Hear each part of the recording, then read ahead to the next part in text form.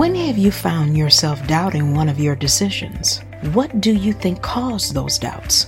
Today, Dr. Dixon shares how God's wisdom is available to you. Let's listen. Well, bless the Lord, O my soul, and all that is within me.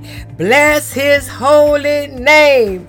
Oh, praise God. So good to be with you again on today. I want to share with you how to be stable in an ever-changing wind of time. Oh, how to be stable in ever-changing winds. Do you know the Bible says in James 1 verses 6 through 8, but when you ask him, be sure that your faith is in God alone.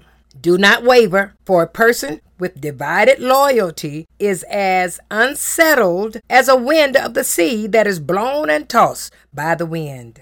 Such people should not expect to receive anything from the Lord. This shows you that their loyalty is divided between God and the world, and they are unstable in everything they do. Have you ever made a tough choice? But then the moment you made that decision, you started doubting yourself. You agonized over it. You kept asking yourself if you did the right thing. The Bible says, when you do this, you're like a wave pushed around in a storm. You have so many doubts, and you get tossed about because you're dependent on your wisdom, not God's. This is why God wants you to ask him for guidance before you make a decision, and then trust him and his goodness once the decision is made. When you do, he sets you free from second-guessing yourself. Here's the good news. Even if the winds keep changing and the future looks uncertain, you don't have to be blown to and fro. Put your faith in God and God alone. Otherwise, James says, your loyalty will be divided between God and the world. In some translations of James 1 and 8, this divided loyalty is rendered as double-minded. This comes from a Greek word that means two-souled, S-O-U-L-E-D, two-souled.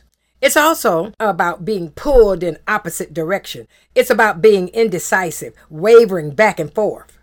James says you shouldn't expect God to give you his wisdom if you're constantly second-guessing yourself. Double-mindedness creates an unstable spiritual life. It blocks your prayers and keeps you from receiving God's wisdom. God wants to give you wisdom when you unequivocally trust God in uncertain times. In all times, he will give you everything you need to make wise decisions.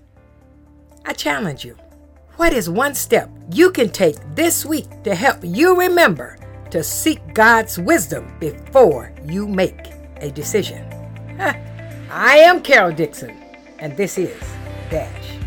DASH is a 501c3 organization supported by partners and friends of Carol Dixon Ministries. All gifts and support are tax deductible and can be mailed to P.O. Box 24831, Detroit, Michigan 48224.